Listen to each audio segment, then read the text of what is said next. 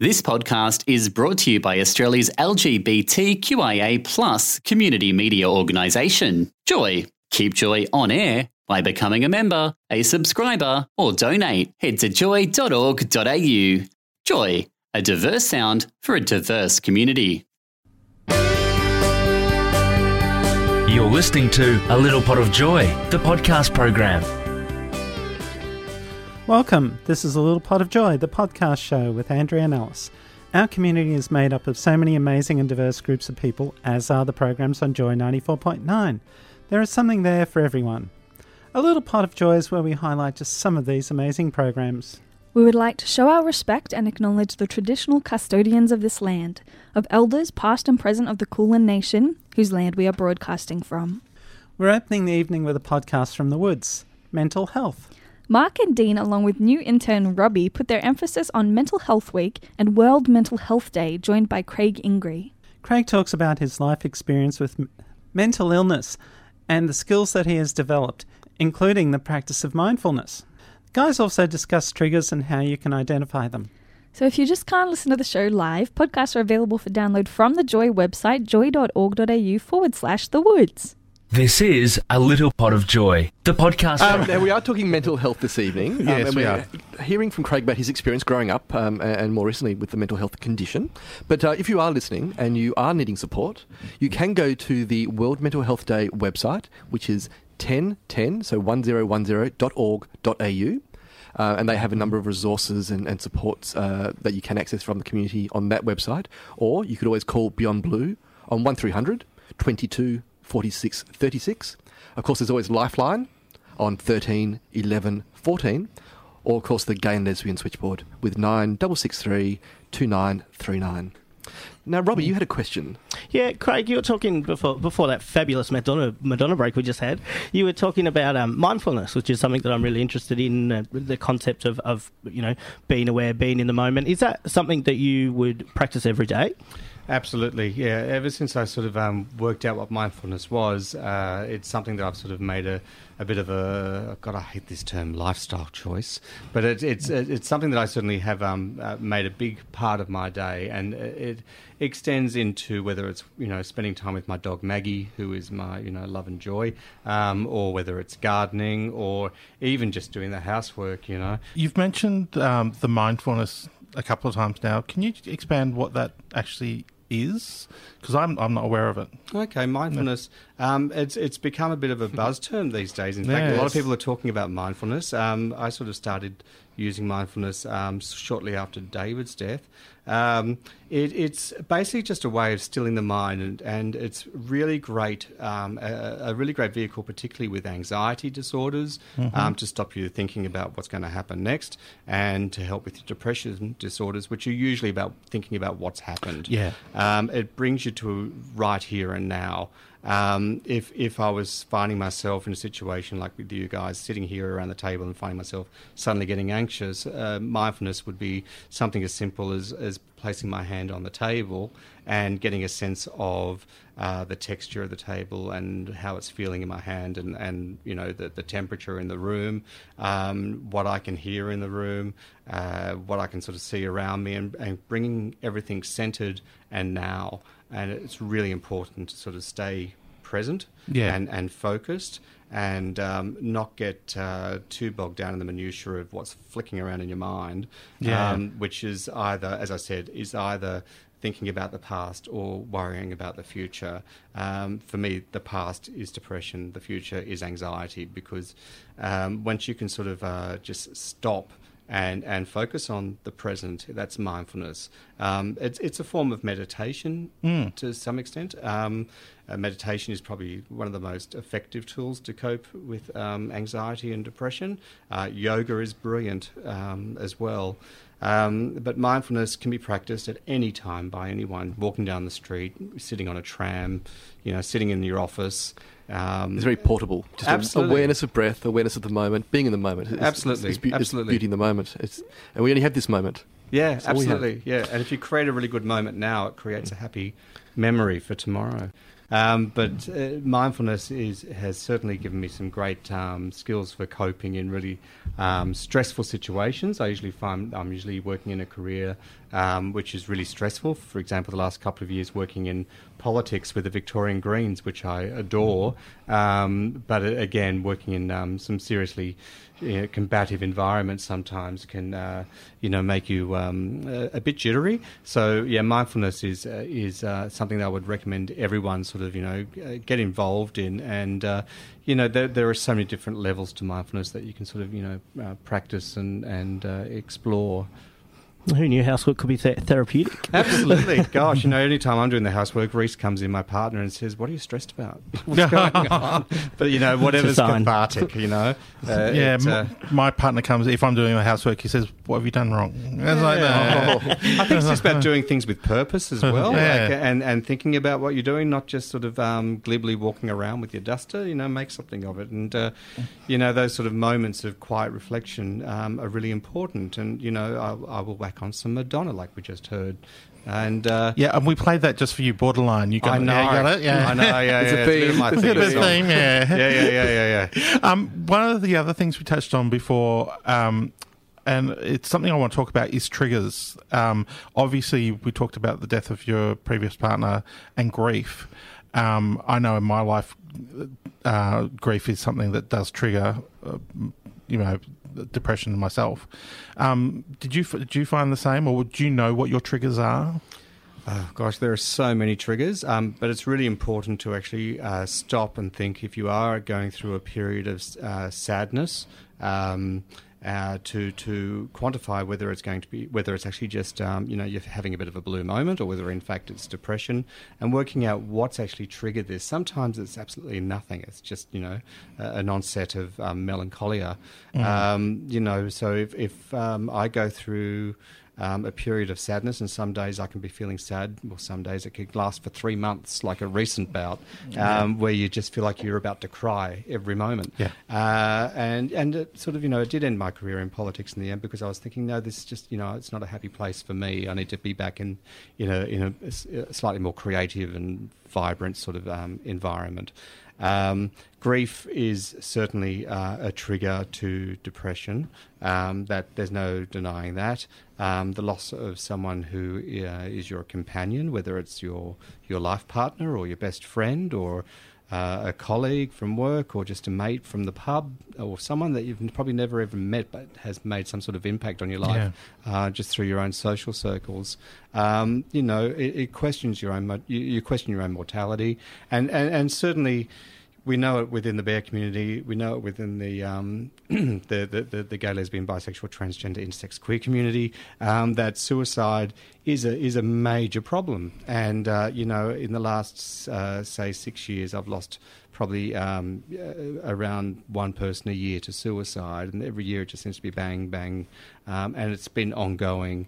And and if it's not a friend of mine, then it's somebody else I've heard of, or it's somebody that's talking to me who's contemplating it. And certainly, suicidal thoughts is something that's with me daily, and it's something that I work with my therapist pretty strongly with. When those sort of triggers sort of hit, where you just want to take your life, you've actually got to take stock and maybe practice some mindfulness to pull yourself out of that rut of like, why are you thinking this? Another term for triggers is called schemas, and trying to identify what your schemas are. And your schemas can go way back into childhood, and certainly there were many years, or the past decades, where I would blame my mood for something that happened in the 90s or the 80s or the 70s, or when I was a baby, or what my mother said to me that day after school, or what that kid did to me in the classroom that day. And you've actually got to sort of, I think, stop blaming all that stuff, because, the horrible term shit happens, but shit does happen, and it happens to all of us. The sooner you let that stuff go as something that's just happened, I think the happier you will be, and just sort of take ownership of your physical health and your mental health, and your friendships and your networks, and making sure that it's right for you. There's a great line around where, before you're diagnosing yourself with depression, make sure you're just not surrounded by a bunch of arseholes. And quite often in the community, you can find yourself in that position. Yeah. Absolutely. So just to, again, you're not alone if you are experiencing symptoms of depression or anxiety or a mental health condition. You can contact Beyond Blue on 1300 22 46 36 or Lifeline on 13 11 14. You're not alone. You're here in the woods on Joy 94.9. Joy.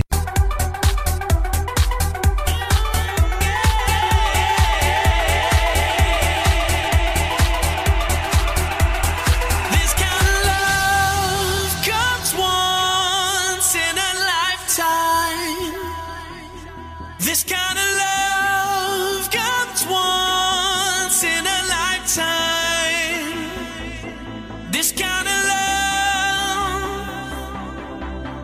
oh, this kind of love,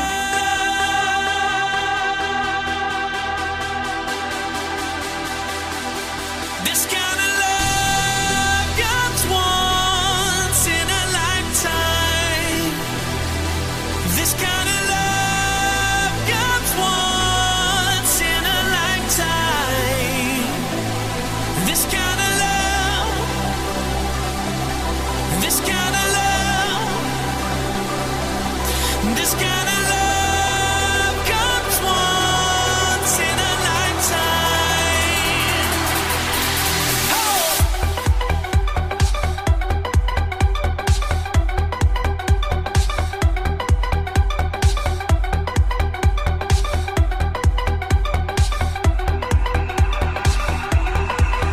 Feeling something, feel at home. Feeling something, taking hold. A new beginning, filled with hope. I'm feeling something. Baby, now I understand what it takes to be your man. To be your man. Every time I look at you, when I look at you, that is when I see the truth. 'Cause this kind of love comes once in a lifetime. This kind of love comes once in a lifetime. This kind of love, oh, this kind of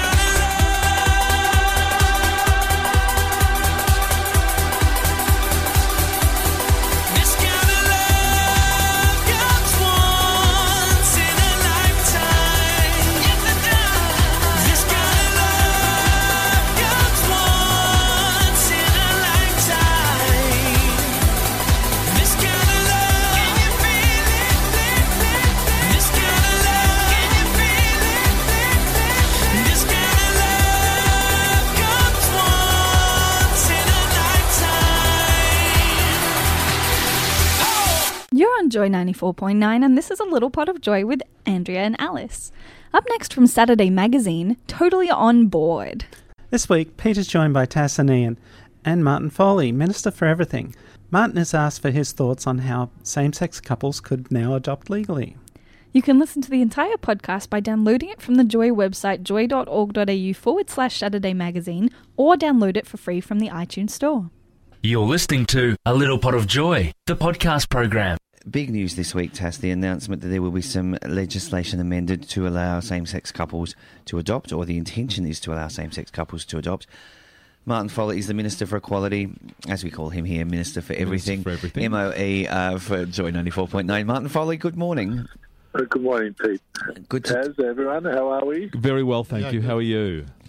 Good, thanks. You've had a busy couple of weeks. Yes. This was big week in the Parliament this week where we introduced two further bills as part of our equality agenda. The main one being the adoption amendments, a bill to remove discrimination against the children and parents of same-sex families. Yes. That's in our laws. And another one to, in the confines of post the High Court's decision on marriage equality, to at least give relationship recognition to overseas marriages and relationship registrars in other jurisdictions to give them the force of law as far as we can. That's fantastic. So that's really about providing recognition to overseas unions? Correct. Can that, Martin, be contravened by the federal government? I know there was a move in Canberra some years ago to recognise overseas marriages, and that's sort of what led to the Marriage Amendment Bill 2004, I believe, where it was exclusively between a man and a woman. Can that be overridden by the federal government if you guys take it up? I know in territories it can, but I'm not sure if it can be in state governments. You're right in regards to territories, but in regards to states, this has been specifically written around the restrictions that the High Court put in place a couple of years ago, and until such time as the federal parliament, hopefully sooner rather than later, bites the bullet and deals with marriage equality, we committed to making sure that within the confines of that Act, we give as much legislative and community recognition to same-sex unions and marriages from other jurisdictions, whilst keeping the pressure up for the federal parliament to allow a conscience vote. Great. We're actually leading the way now in Australia with a lot of legislation, in particular for same-sex couples. Are we becoming the pink state? Well, I think we'd just like to become the decent state, re-put on the mantle of being the progressive capital of Australia. And if anything, the whole framework about recognising the missing plank in equality is the rights and support that we give to LGBTI community.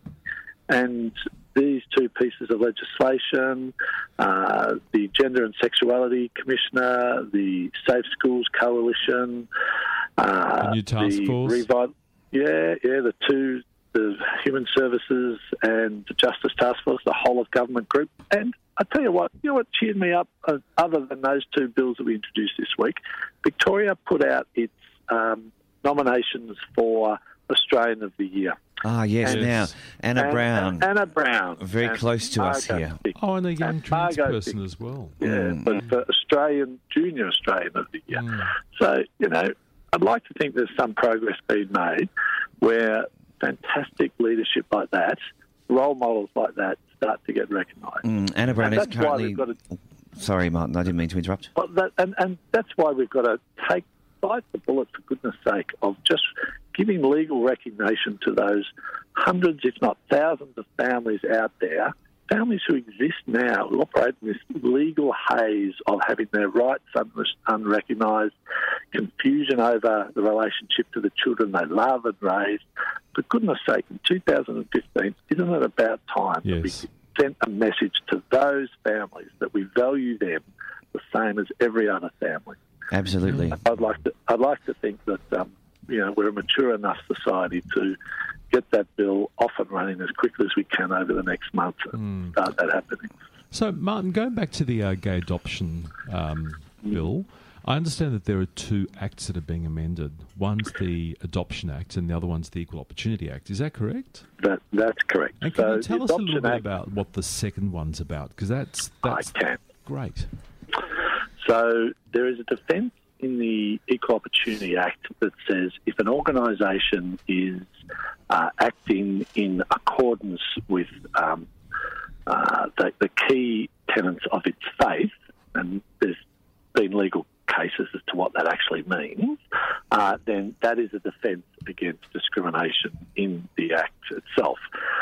So we commissioned eminent lawyer and former Parliamentary Counsel Eamon Moran to do us a review of the Adoption Act with the guiding principle of we want to remove all discrimination. That was our election commitment. So we said what we're looking for is if we're going to do this properly, how do we remove discrimination against LGBTI families under this Act?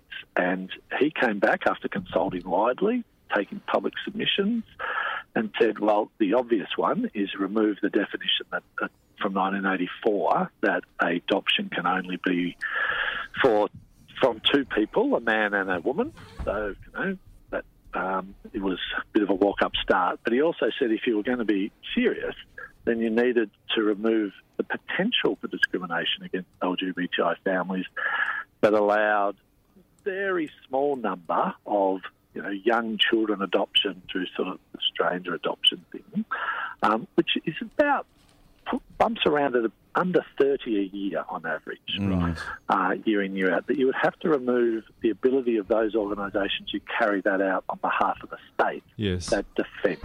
That if you're going to do it, if you're going to do this important work, if the state said we weren't to have any discrimination, well, you couldn't really have a faith-based organisation using that defence. And what's been the response to that recommendation, Martin? Well, there's 4 organisations that the state authorises to do adoptions on its behalf. Okay. And 3 of those are faith-based. 2 of those 3 have indicated publicly support for the bill, and 1 has indicated it has concerns and has forecasted that those concerns might see it reconsider whether it will continue to provide those services. Martin, I'm sure our listeners would be interested to know who they are. Are you able to name them? Okay. So the 2 organisations that have indicated that they do support the bill are Anglican Adoption and Uniting Care. Yeah. And Catholic Care has indicated that it doesn't support the bill. Yes. Now, we recognise that's their right and that's their ability to do so. But we are fairly clear that we took an election commitment to remove discrimination in this space.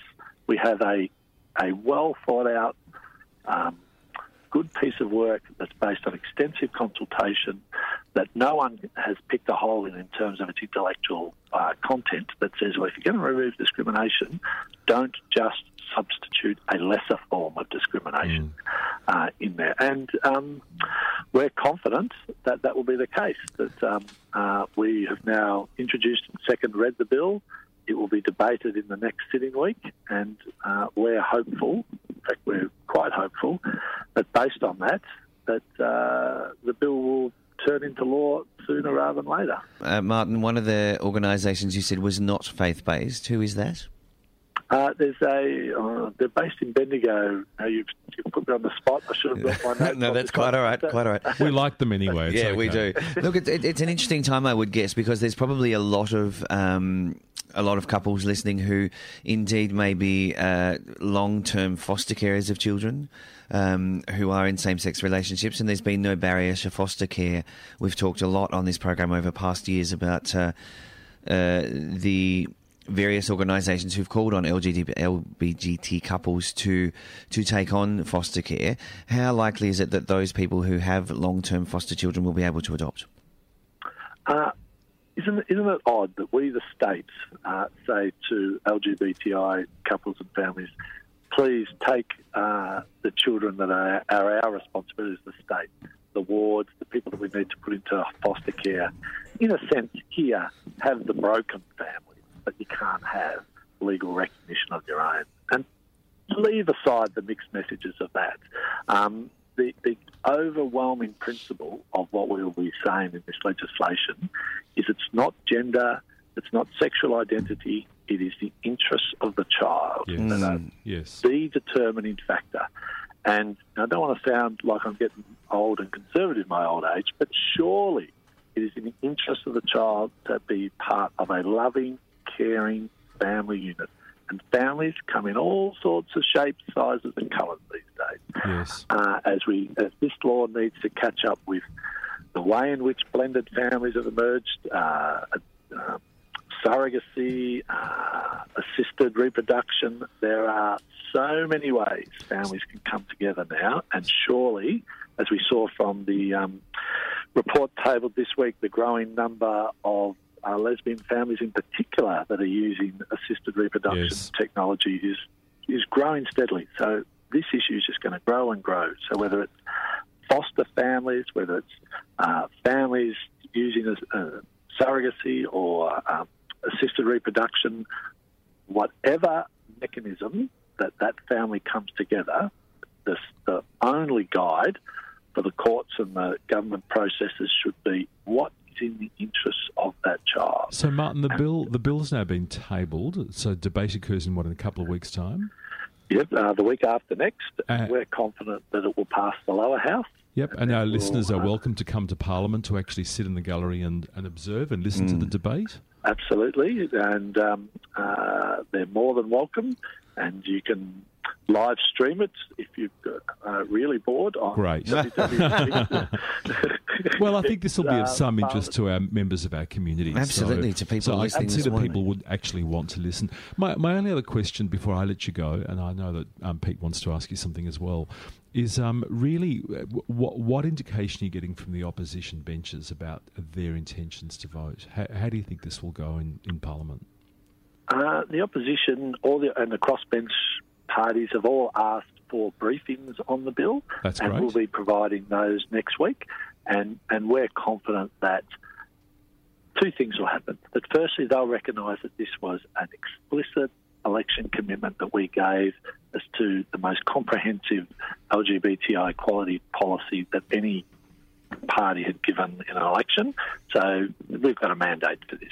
And then secondly, I'm sure when they see the common sense, sensible principles about recognition of the best interests of the child and recognising a loving environment in which that child is to be raised, the guiding principle, that they will see the sense that gender identity and sexuality bears no relationship to whether you're a good parent or not. It's the ability to provide a loving, caring environment.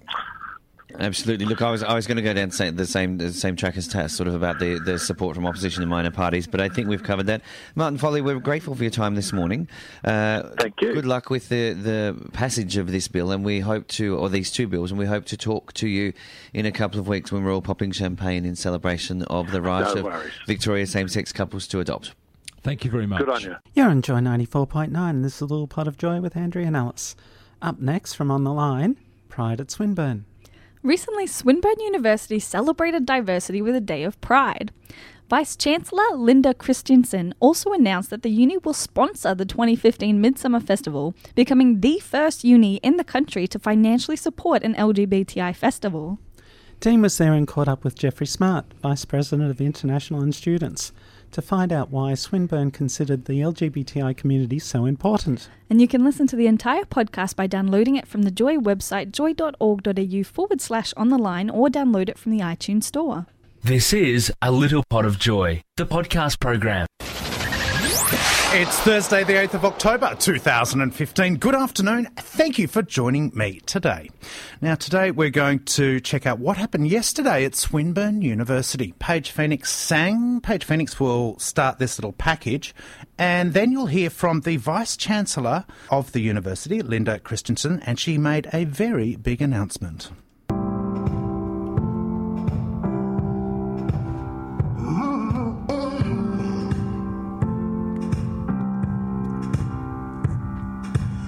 Yes, it's true, I'm not good at a one-night stand, but I still need love, 'cause I'm just a man. These nights never seem to go to plan. I don't want you to leave, will you hold my hand? No, won't you stay with me? 'Cause you're all I need. This ain't love, it's clear to When I look around at all the people that have gathered here this afternoon, I can't help but smile and feel a strong sense of pride from being part of such a supportive community.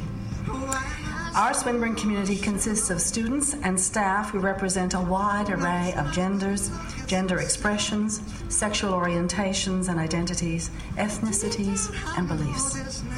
In order to nurture our supportive and inclusive culture, we need to maintain an environment that is safe, flexible, and fair. This is why we have a deep commitment to working with our LGBTIQ community. In June this year, Swinburne became the first Australian university to declare its support for marriage equality in Australia. Many people have congratulated me about that, and it is a moment that we're very proud of. But in actual fact, it was simply a bloody obvious thing to do. Our pride at Swinburne strategic action plan is another way we promote greater visibility and awareness of these issues experienced by our LGBTIQ staff and students. Today, it gives me great pleasure to announce a new initiative that further demonstrates our commitment to promoting a culture of respect, diversity, and inclusion.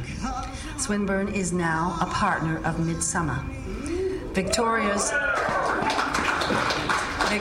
premier LGBTIQ festival and an annual community celebration of arts, culture, and sport. We're very proud to be the first tertiary education provider to become a Midsummer partner. This is a wonderful and exciting opportunity for Swinburne to support the wider community. I would like to extend a special thank you to our Pride Committee for their work in making this event happen.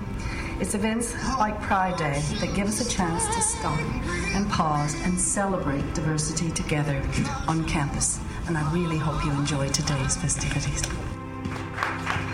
This ain't love that's clear to see, but darling, stay with me.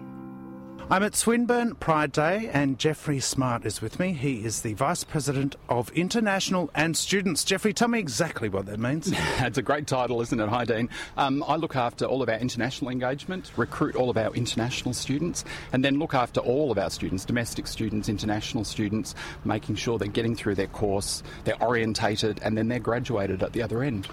You're the big version of a babysitter, I guess. I've just been looking around the campus. There's sort of accommodation peppered in amongst the campus, and it's a little bit all over the place. How do people navigate this space? Yeah, that's a really good point. We're really lucky that we live in Hawthorne Village, so around Glenferrie Road. So that really adds something to the student life. You can come on campus and do whatever you have to do, and then nick off and get a coffee down Glenferrie Road if you want to. But it's actually a really compact campus. Right. And so students typically, if they're international students, they'll stay right in the heart of the campus. They might rent around here. But it's a lovely, really vibrant but very small campus. We keep hearing about the importance of international students to our tertiary education sector. It's clearly an important component of Swinburne. Tell me how you, market the organisation to a world, to a globe. Yeah, it's a really good point, isn't it? Because the world's really, really big. Well, universities in Melbourne, Swinburne is one of them, have been in this game since the early 1990s. And so we have a whole range of partnerships in countries as broad as from Brazil to China, from the Middle East to the UK. So partnering with universities to sort of set up programs where our students might spend 2 years in one university and 2 years in the other university is a really big way of recruiting students. We have pathway programs, so students studying part of their sort of the equivalent of Year 12, if you like, in China, and then they hop on the plane and they come here to do their degree. So there's all sorts of ways that we reach a really broad audience. But one of the really interesting things about international education in our country at the moment is the value of it to the economy and to the universities. But now we're all starting to partner in student mobility, so sending our students, as many as possible, out overseas so that they can have a semester of their Australian university experience anywhere in the world. Now, that provides them with a much more international focus and a broader understanding of how the world works and how we in Australia fit into that space. Yeah. I know that Swinburne is particularly geared around tech, and our new Prime Minister is particularly focused on that. Swinburne's going to play a much bigger part in that equation going forward. Yeah, we'd really like to. In fact, we're launching a sort of a policy initiative at the moment, a discussion around what would really good industry and innovation policy, federal government policy, look like to really, to really enhance the ability for industry and researchers to come together and work on problems that are both academically interesting but will help our businesses become more productive in a global economy. So, I think that the stuff that the new Prime Minister's been saying so far have been really, really positive, actually. Now, we're here at Pride Day at Swinburne. This is to launch a new association with the Midsummer Festival and Swinburne University. It's the first time a university has delved into their pockets to fund an external festival. I am very excited by this. I don't think I've ever seen money handed over to a fringe group like gays and lesbians to celebrate diversity. Yeah, well, I'm pretty appalled that we're the first university to be doing this. I mean, there's 8 others in Melbourne, so get with the program, people. But look, universities are huge communities of students, staff, researchers, alumni, industry partners, and guess what? There's a whole bunch of LGBTI people in that broader scope of audience. So this is part of us saying to our community inside the university, and then to demonstrate to the wider community that we really support what Midsumma stands for. And why is that important? Well, I think that institutions, I guess that organisations, all organisations need to demonstrate really obviously and loudly the importance of celebrating diversity. Yeah, it makes businesses more productive. So for our staff and our students, for me as a gay man, it makes me really proud that we're, supporting Midsumma next year, but also so that we can demonstrate to the football, the sporting associations, to government, to community organisations, to the police, the government, that this organisation is behind what Midsumma stands for. It's the second year in a row that Swinburne has done a Pride Day. What can we expect today? Well, we have. We're going to be announcing our partnership with Midsumma. We've invited Jason Ball, the out and proud footballer, to come along and talk to staff and students about his experience. And we've got Paige Phoenix, the transgender performer, who's going to be entertaining us. But actually, when I was thinking about this earlier, it's a bit like, it's a bit like an evolution of the Midsumma Carnival. I went to the first few Midsumma Carnivals, and there's that feeling of, celebration, of camaraderie, of I'm surrounded by people like me. When you hold an event like this within the university community, it's like a little mini Midsumma, but at your employer's, at the workplace. It's amazing. And we've got stalls set up. Joy's here, Midsumma's here, Enough is here, Headspace is here, and others. It's a real one-stop shop for students to find out what's going on in the community and to access some of those resources. Yeah, absolutely. Whether they are out and proud already, or whether they're just experimenting with their sexuality or their identity. And university is a hotbed for that sort of stuff, isn't it? Yeah, it really is. It really is. It's a time when you're sort of spreading your wings, I guess.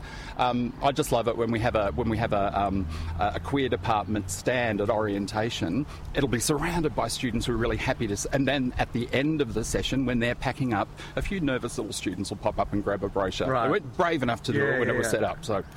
Look, I remember my university days. It's where I came out, and it's where many people find themselves, having left home and starting to further their education and their broader sense of self. It's an important time for people, and it's great that Swinburne is a part of it here today. Yeah, thank you. And it's wonderful to see Joy FM back again. You were here last year to celebrate our first one, so let's see you next year at the third one. Jeffrey Smart, thank you very much for joining us on Joy. No worries, Dean. Thank you. You're on Joy 94.9, and this is A Little Pot of Joy with Andrea and Alice. Up next from Been There, Done That, the calendar. Chris, Gordon and Phil discuss all things past and present. Last week was Mental Health Week, the Seniors Festival, and on the 10th, the Big Northside Bazaar at the Laird Hotel. On the 7th of October 1798, Bass and Flinders set off to find out if Van Diemen's Land was part of the mainland. Bass was rumoured to be one of us. Captain Cook landed on New Zealand on the 8th of October 1769 and mapped both islands. I mean, this is some colonial history for us. Just a timely reminder, perhaps, that both of these countries actually had people already living there who already knew what the land looked like. So we didn't really need maps, but thanks anyway, Captain Cook. On the 4th of October... She snapped, ladies and gentlemen, and others. But you were so serious. That's all, folks. We're done. Andrea's dead. Rest in peace. On the 4th of October, 1582, Pope Gregory declared that the 4th will become the 15th to bring the year more into alignment with the phase of the planets and the sun and the moon, thus starting the Gregorian calendar, which we still use today. Good to know that the Pope did something useful once. And you can listen to the entire podcast by downloading it from the Joy website, joy.org.au/been there, done that, or download it from the iTunes store. You're listening to A Little Pot of Joy, the podcast program. You're with Been There, Done That with Gordon, Paul, And Phil. And Phil, yes. And we've got a great program lined up. Got all sorts of bits and pieces of news and things that have happened in the history that have affected us as we live today. That's right. So on the 7th of October in 1798, Bass and Flinders set off to find out whether Van Diemen's Land was part of the mainland. Yes, and they found that it wasn't. So that politically meant that Britain, to keep the French out, had to plant the flag down here as well, because it wasn't part of New South Wales. Well, they've always felt that there was no water between the two places, didn't they? It was part of the mainland, and once they put the flag up in where they were, in around Sydney, that was it. They didn't have to worry anymore, but they decided they better go down and check it just to make sure it was an island, whether it was connected to the mainland. Yes, because no British navigator had sailed from the west through the strait, and the only person that did would have been Abel Tasman, and then the French would have, I think it was La Perouse, I'm not sure, they actually landed on the west coast of Tasmania. Yeah, and there's quite a few places in Tasmania that do have French names in them. Yes. D'Entrecasteaux State, or is that in... Yes. That's in South Australia, though, D'Entrecasteaux State. And L'Estrelade Bay. Yeah. There's quite a few French names down in Van Diemen's Land as it was, but now Tasmania. We've got a French bakery in Blackburn. Have you? Well, that was founded by the French. Oh. It's not mentioned in the history of Blackburn, so it's probably not. No, but they actually set out on the 7th of October 1798, and by January the following year they had completed their circumnavigation of the island, and Governor Hunter, who was the governor of New South Wales, subsequently named the stretch of water between the mainland and Van Diemen's Land as Bass's Strait, and it was later to be known as Bass Strait. But of course Bass gets all the kudos because he was the leader of the expedition, wasn't he? Yes, and of course there's suspicions about their relationship. Yeah, well there's a suspicion that Bass could have been one of us, actually, yes. There's never been mentioned, but he never married. And, So. And on such a small boat together. But in the Navy. Yeah, in the Navy. And of course, Flinders was a great cartographer and was able to give us a very good map of Tasmania. Well, he's actually the first person officially to use the title Australia. Yes, that's right. Yes, he named the place Australia. Australis, he called it. But of course, I can imagine on their way down to Tassie, they were singing all about the bass. All about the bass, yes. Our friend Megan Trainor. From Megan Trainor, no, thank you. and of course, before them, probably the greatest cartographer the world had ever seen, certainly up to that time, of course, was James Cook. Yes. And it was during this week that he actually landed in New Zealand. So he not only circumnavigated both islands and has a strait named after him between the two of them. That's right. But he actually landed. And he did a lot of investigation in New Zealand, didn't he? He did, yes. He went both North and South Island. He did a lot of investigation, especially amongst the Maori people as well. Well, the legend has it that he released pigs onto the island. I'm not sure whether that's actually correct, but at some stage, whalers or somebody did release pigs. Oh, right. And they spread across the country. Yeah, and did that would have given them extra food anyhow, wouldn't it? Well, just wondering what the pigs did. Well, strange way to claim a land. Yeah. Well, like most creatures that we let out over there, they did damage. See, we gave them deer, which has done irreparable damage. And didn't we give them possums? Yeah, we gave them possums, and we also... What if they want some cane toads? I don't think they want cane toads. And we gave them wallabies as well, yeah. But, of course, Cook was on his way back from visiting Tahiti for the transit of Venus. Yes. And then when he left New Zealand, he kept sailing west, and Mr. Howe on his ship sighted the first point of Australia, didn't he? Now, and the other thing a lot of people don't realise about Cook is that, believe it or not, after all his voyages and that, he suffered seriously from seasickness, mal de mer. Did he really? He certainly did, yes. And at the start of a voyage, the first few weeks were hell for him. Oh, right. Yeah. Yeah, it's not a very nice thing to have, is seasickness. Yeah. But if you ever get some books to read about him, fascinating reading.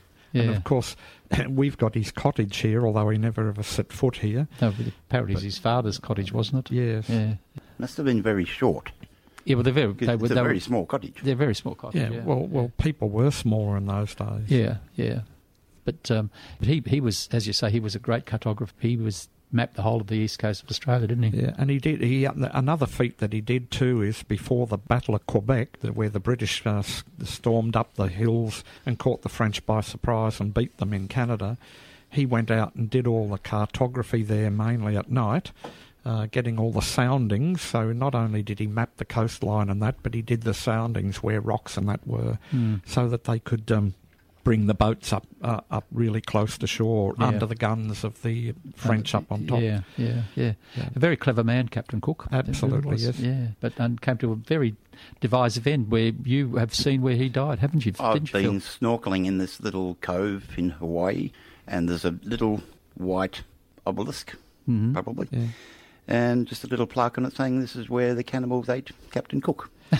But he did that because he had an ability to placate locals. I mean, the only whites that had landed, in his first landing, they landed up shooting some Maoris in New Zealand, so he wasn't that popular. But the next time, he actually went ashore himself and was able to calm things down. Well, I've spent a bit of time in Hawaii, and it would take a lot to upset the Hawaiians today. They might have been a little more angry in previous centuries. Yeah. They're pretty laid back because of the country where they live, isn't it? That's the weather and everything. Too hot to get upset. Too hot to do anything else, yeah. But it's surprising how these things all happen. Well, they're part of our history. Yeah. You see, the other thing about what Cook being okay is because, he was scientific. He understood about how scurvy was caused. He wasn't the only person, but he did something about it. And then it was his teamwork with Joseph Banks, who, although he was a bit of an arrogant pig, but he had scientific knowledge, and it was his published work when he went back to Britain that focused on because up until that time they'd only discovered the west coast, and it was was only sand dunes in the west, yes, and so they were able to point out, oh no, this Southland we discovered, and they brought stuff back. So and of course, Bankshire's are named after him. Yeah. Yes. Yeah. I've got a question about Mr. Bass. Was Bass Strait named ironically? No, I don't think so. Well, you're saying Mr. Bass was not exactly straight. Yes. Boom, boom. So which one's true? Well, yes. Bass straight, yes. All right. And we're continuing here because it was on this day, actual October the 5th in 1582, that Pope Gregory declared that the October the 5th will become October the 15th. So there was 10 days passed over. Well, yeah. It wasn't. They were just passed over. They were still there, but they just moved the date to bring the year into a more suitable time frame with the right phases of the moon and the sun and everything.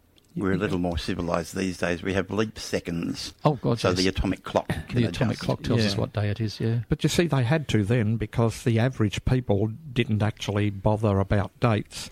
No. Like they ran their life according to when spring started or when the rains came That's or when, right, when the harvest had done. Yeah. And the problem with the Julian calendar was that there was a creep forward so that spring would be starting a couple of days earlier each year. So over time you'd have, Christmas had moved from winter to in the northern hemisphere to summer. Yeah, that's right. Yeah. And so they had astronomer Aloysius Lilius, because that year the Julian calendar was slightly long, causing the vernal equinox to slowly advance earlier in the calendar year. And they used the equinoxes as planting times. Yes. And that's what that was the main thing for the equinoxes. We still have creep forwards. Yes. Every time I get in a plane flying economy class, I think of all those creeps up forward. It's not fair, I tell you. Very good. Boom. Yeah. In 1582, the Gregorian calendar was actively adopted for the first time. It required an adjustment to correct 11 accumulated days from the Julian calendar. The day following the Thursday, the 4th of October 1582, was Friday, the 15th of October, effective in most Catholic countries such as Italy, Poland, Spain and Portugal. Non-Catholic countries took a fair while to move over to the Gregorian calendar. It'd be worse than being in a different time zone, wouldn't it?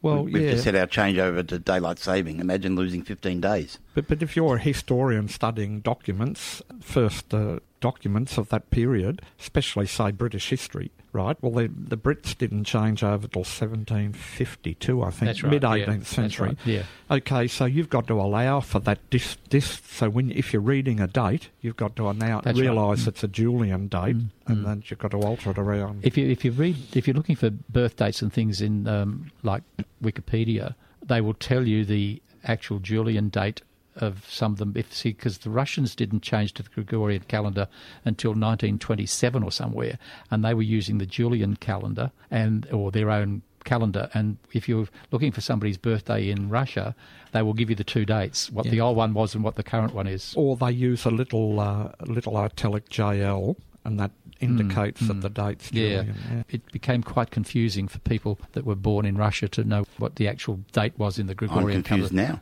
So you're confused now. That's You're right. always confused, Phil. Well, that helps. You've been listening to A Little Pot of Joy with Andrea and Alice. We've come to the end of another evening, and you can find more of the complete podcasts on the Joy website, joy.org.au /no. Just joy.org.au. And you can download them for free from the iTunes Store. You've been listening to A Little Pot of Joy, the podcast program. See joy.org.au and click on our podcast link to subscribe to your favourite podcasts free. Thanks for listening to another Joy podcast, brought to you by Australia's LGBTQIA+ community media organisation, Joy. Help us keep Joy on air. Head to joy.org.au. Joy, a diverse sound for a diverse community.